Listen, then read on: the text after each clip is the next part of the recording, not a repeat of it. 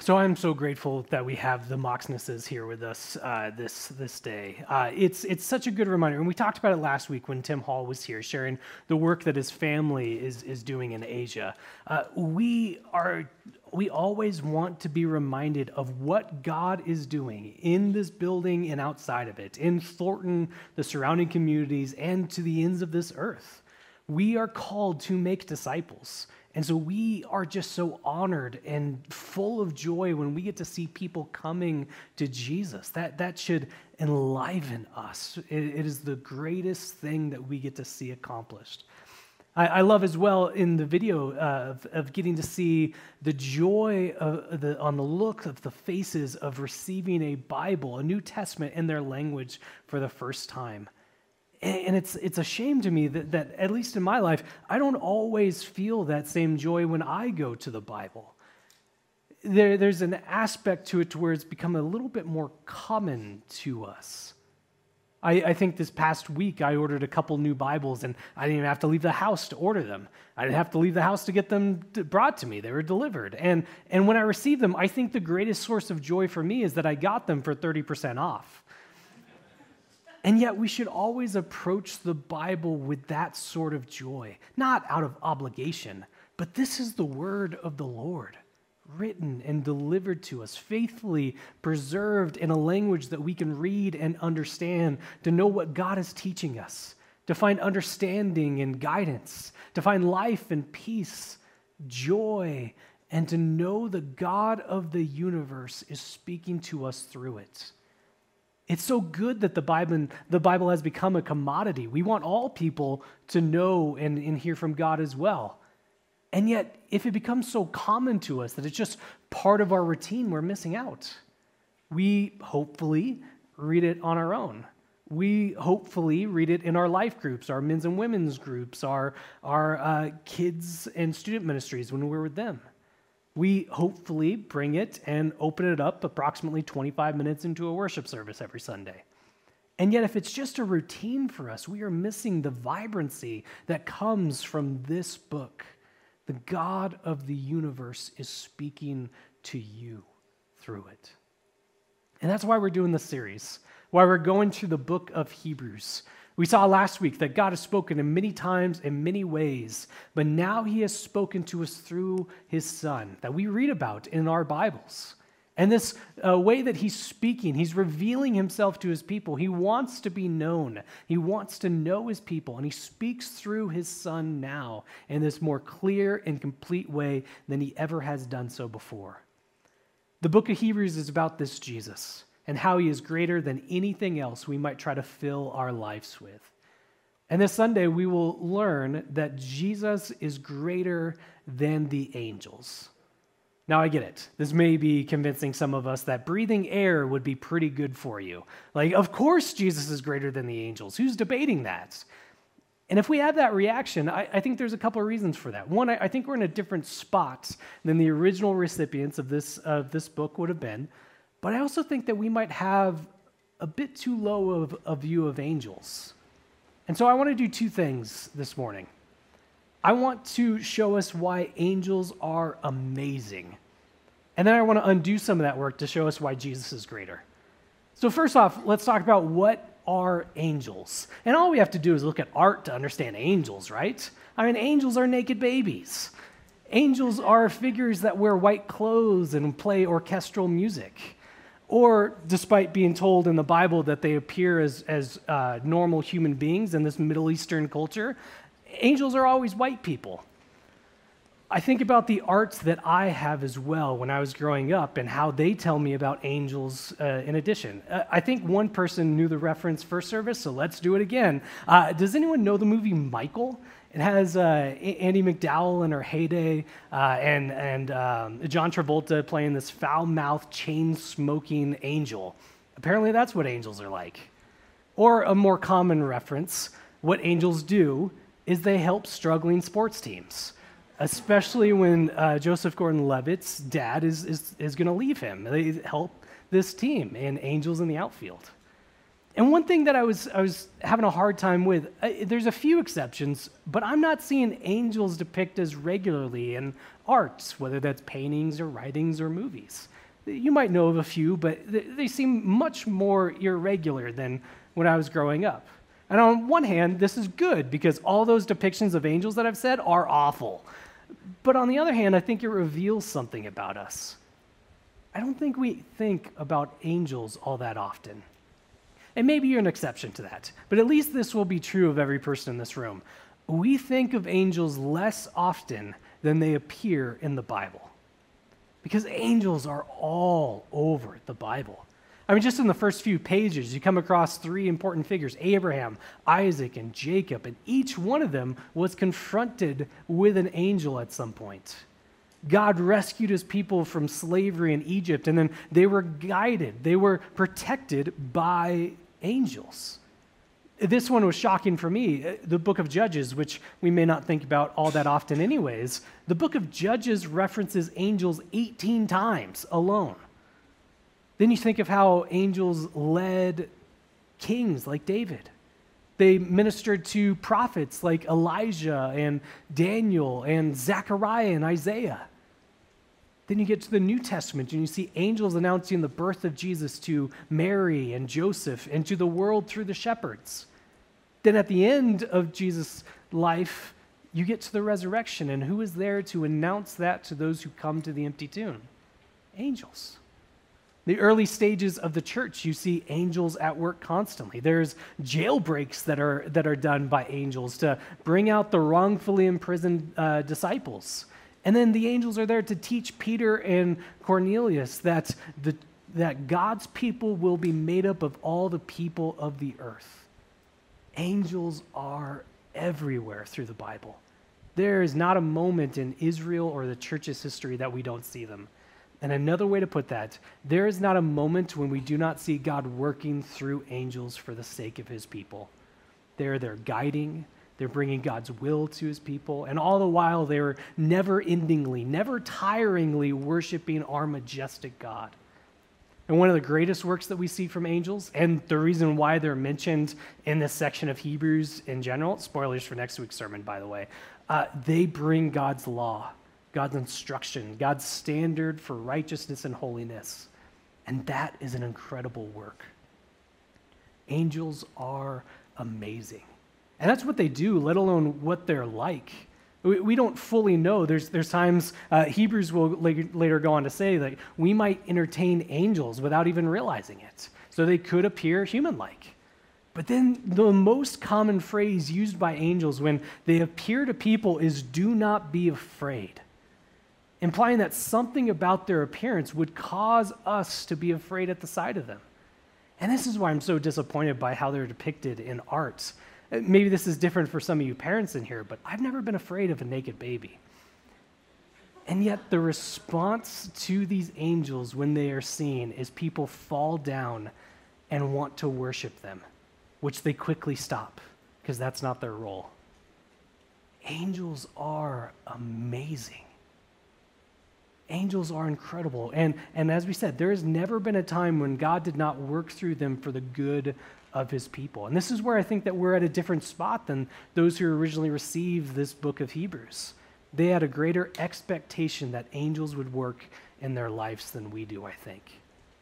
And this isn't the point of the passage, so you guys can have this just for free, but how incredible is it? How much love does it show that God would take these creatures, these falling down in front of them creatures, these incredible ones that have existed longer than we have. They're created, yes, they have a start, but they exist longer than we do. God says, I'm going to send those which we look at as, we could put majesty on them, and it has happened. God says, I want my people to be cared for by them. What does that tell you about how your God loves and cares for you? I mean, look at Hebrews 1, verse 14, where it says, I think to this effect, it says, are they, these angels, are they not all ministering spirits sent out to serve for the sake of whom? Those who are to inherit salvation. For God's people. These incredible creatures are sent out to care for and support and guide God's people. That ought to just make us astonished by how much God loves us and cares for us, that he would send these incredible creatures to do his will for our sakes, to minister to us. Angels are amazing, but Jesus is greater. As we work through this passage, we'll see 7 Old Testament quotations that tell us why Jesus is greater than angels, these incredible creatures that we just get a moment to look at why they are amazing, and yet we can walk away knowing that Jesus is better in every way. As we read these 7 Old Testament quotations, I think it can be summarized in 3 different ways that Jesus is greater than the angels. He alone is called the Son, he is worshiped by them, and he rules over them. So Jesus is greater than the angels because he is called the Son, he is worshiped by angels, and he rules over the angels. We'll take those in part as we walk through this passage together, but in the first 2 quotations, we will see that Jesus is greater than the angels because he alone is called the Son. We'll pick that up, and I'm going to backtrack to verse 4 for this. So we read 1 through 4 last week. It was about who Jesus is and what he's done and why he is incredible. And now we get to this part of verse 4. It says, having become as much superior, he is greater than the angels, as the name he has inherited is more excellent than theirs. Verse 5, for to which of the angels did God ever say, you are my son, today I have begotten you? Or again, I will be to him a father, and he shall be to me a son. So Jesus is greater than the angels because he is called son by God. And on the surface, as we read this passage, the argument is pretty straightforward. To which of the angels has God ever called them son? None of them.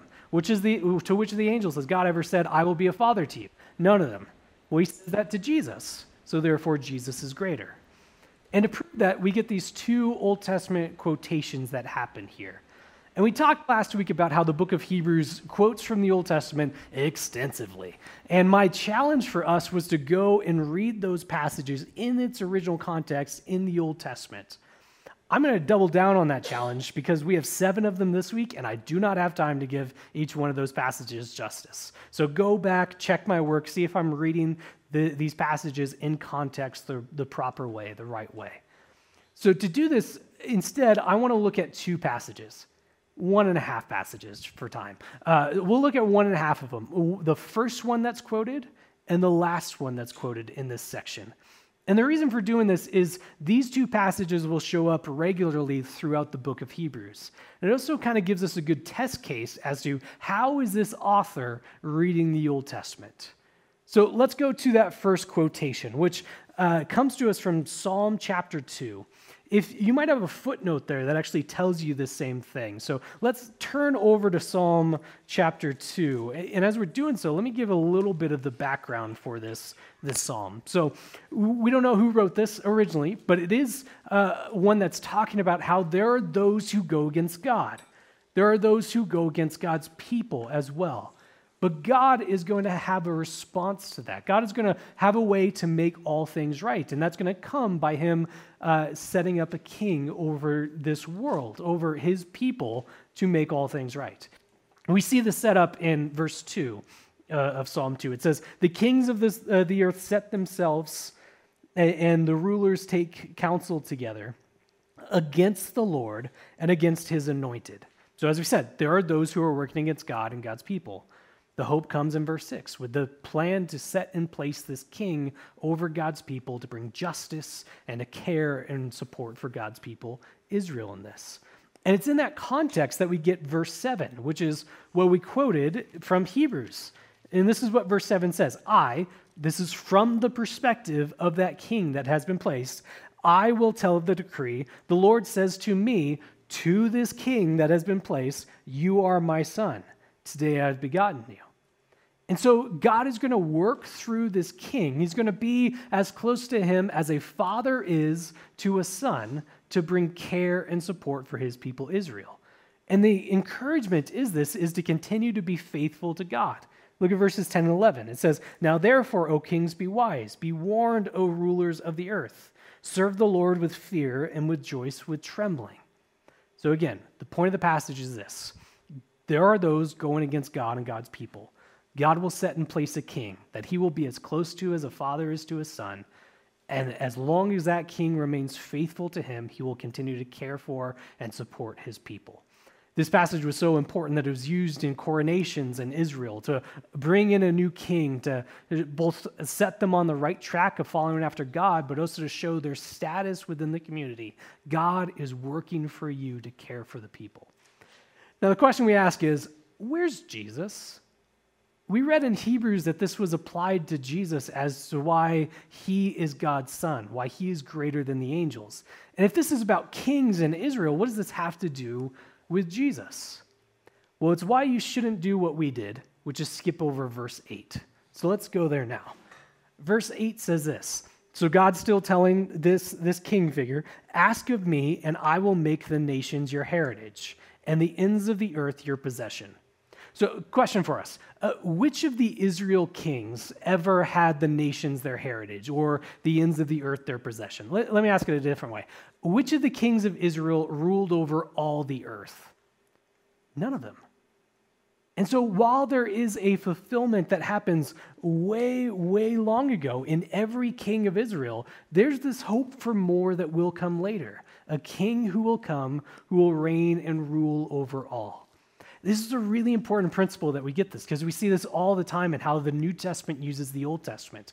God often works in patterns. He works in ways that are similar. So as we read Old Testament passages, there is an initial fulfillment, but then there is a greater fulfillment that we see in either the life of Jesus or in the return of Jesus. So here, as we read this passage, it's about the King of Israel and how in each one of those, God is working through them to care and support his people. That's the initial fulfillment. But then there's this hope for more that will come, this king who will reign and rule over all the earth, and we realize that is Jesus, who is enthroned in the most unlikely of places. He is enthroned on a cross, who proves to be the rightful ruler of all this world. You followed me on that? Initial fulfillment, greater fulfillment. And so this verse can be applied to Jesus, even though he was never a king over Israel, but he is king over all. And so we can look at the passages that talk about this king who will come, who is king over all, and those can be applied to Jesus as well. That is why Jesus can be called my son.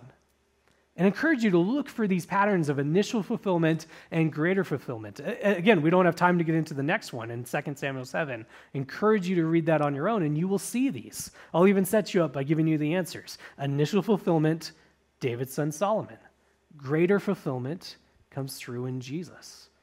And so while Jesus was never an actual king over Israel, he is king over all. So we look at the passages about that, and they say that he is God's son.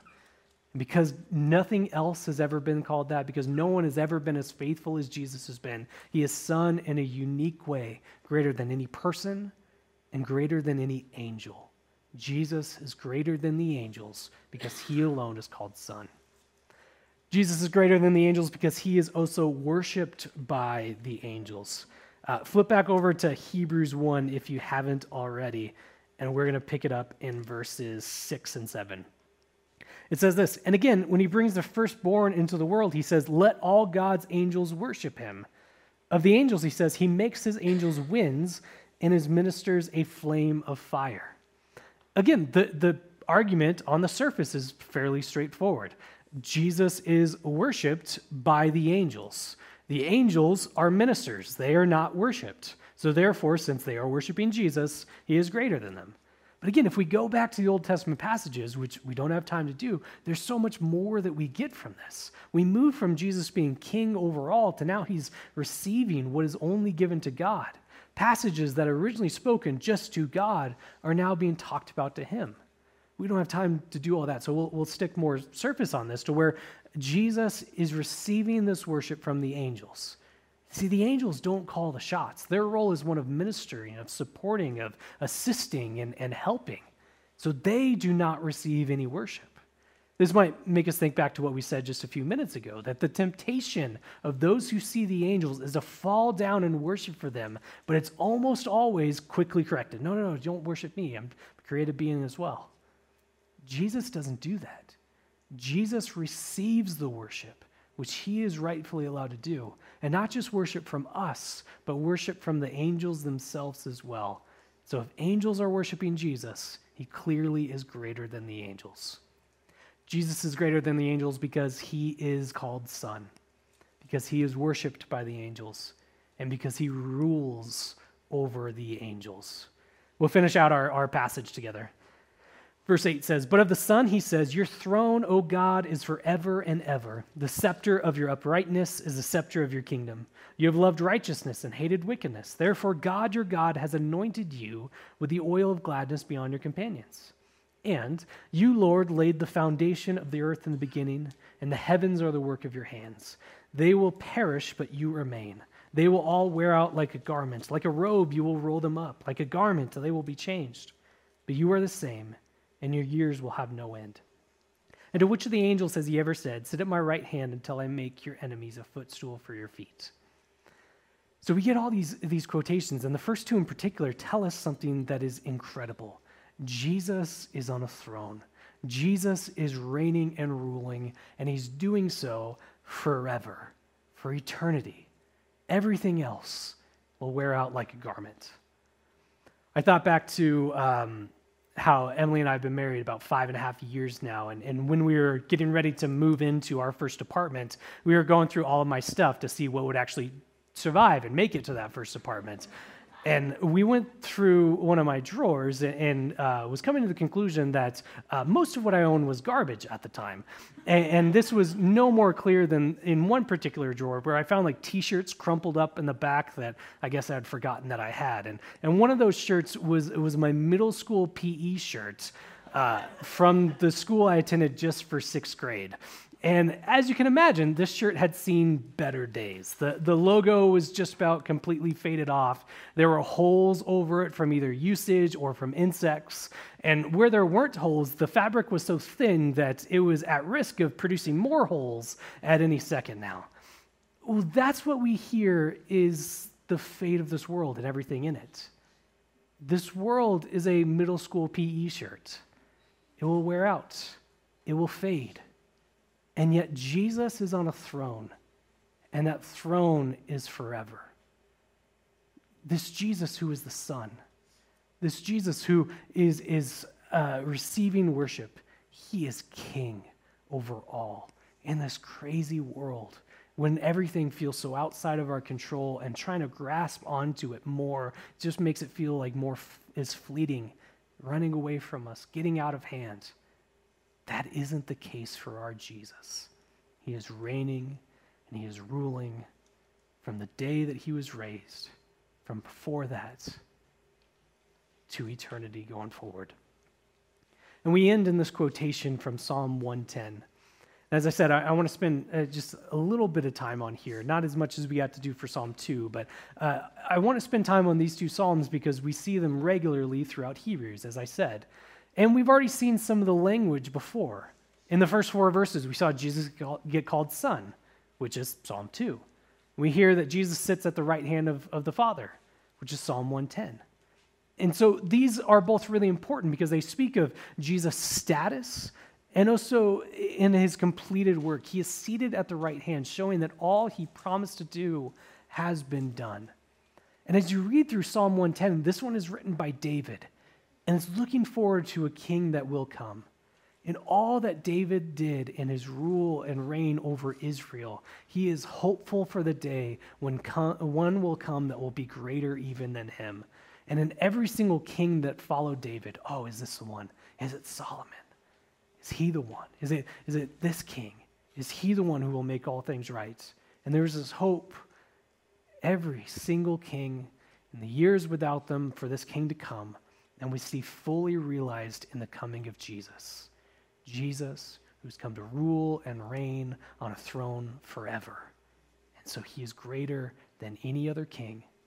And he is greater even than the angels. As we read this passage, we might have so many questions. What else are angels like? What else do we know about them? I know that there's like other types of angels. What's going on with that? How come some of them have names? And those are really good questions to ask, but they're not the point of the passage. Angels point to something greater than themselves, and they point to Jesus. So what is our takeaway from all this? We said in the beginning, like, Jesus is greater than the angels. Of course, who is arguing against that? So what does this have to do with our lives? Well, as I look at this passage, I think there's a couple of things that we could take away from it. Let me start with a really small one for us first.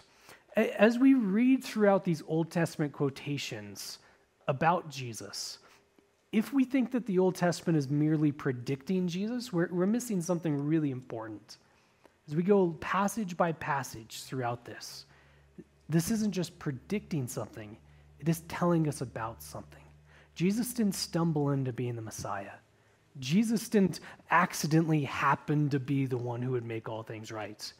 No, he was predicted, but he was taught about from the very foundations of this world. See, the Old Testament is about Jesus. So as we go through these passages, we learn more and more about him who is greater. We learn more and more about our Jesus. We said last week, God has revealed himself most clearly and completely in the person and work of Jesus. And the best way to know Jesus is to read our Old Testament. But the greater takeaway for us is that we might be wanting more. Maybe we're not hoping for angels to appear or to work in our lives like the original recipients of Hebrews was, but we might be hoping for more and following after God. Maybe we want there to be an appearance for God to break into our lives in the way that he has done throughout the Bible. Maybe we're hoping for some clear declaration from him that would just get away with all of our doubts. Maybe we're hoping for a miracle that would remove some ailment, to get rid of some obstacle, or even just for the days we forgot our lunch. Jesus, I'm not asking you to feed 5,000 people, just the one. Maybe we aren't hoping for angels, but we're praying for the work that they have done throughout the Bible. And I hope that we do not miss out on the privileged position that we are said to be in. I get the wanting for more. I experience it all the time. And yet what we're told here is the greater message has come. Long before, God spoke in many times in many ways, but now he has spoken through the Son. I hope we see that privileged position. We might be asking for the miraculous, but it's been greater than that because the miracle has already been done. God put on flesh. Jesus is not dead, he is alive. God is with his people. Maybe we're asking for the audible voice, but something greater has happened. God is dwelling with his people. I hope we do not take the privileged place that we are in for granted because we have Jesus. And that is greater than any message or anything could ever possibly be. Jesus, who is called the Son, who ushers us in to be sons and daughters of God as well. Jesus, who is worthy of worship. So in all that we do, in all that we are responding to his great works and worshiping him.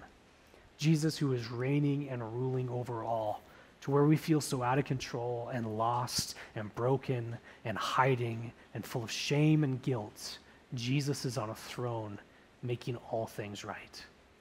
While we may hope for more, while we may hope for angels or at least the work that they do, we see in every time, in every place, that Jesus is greater.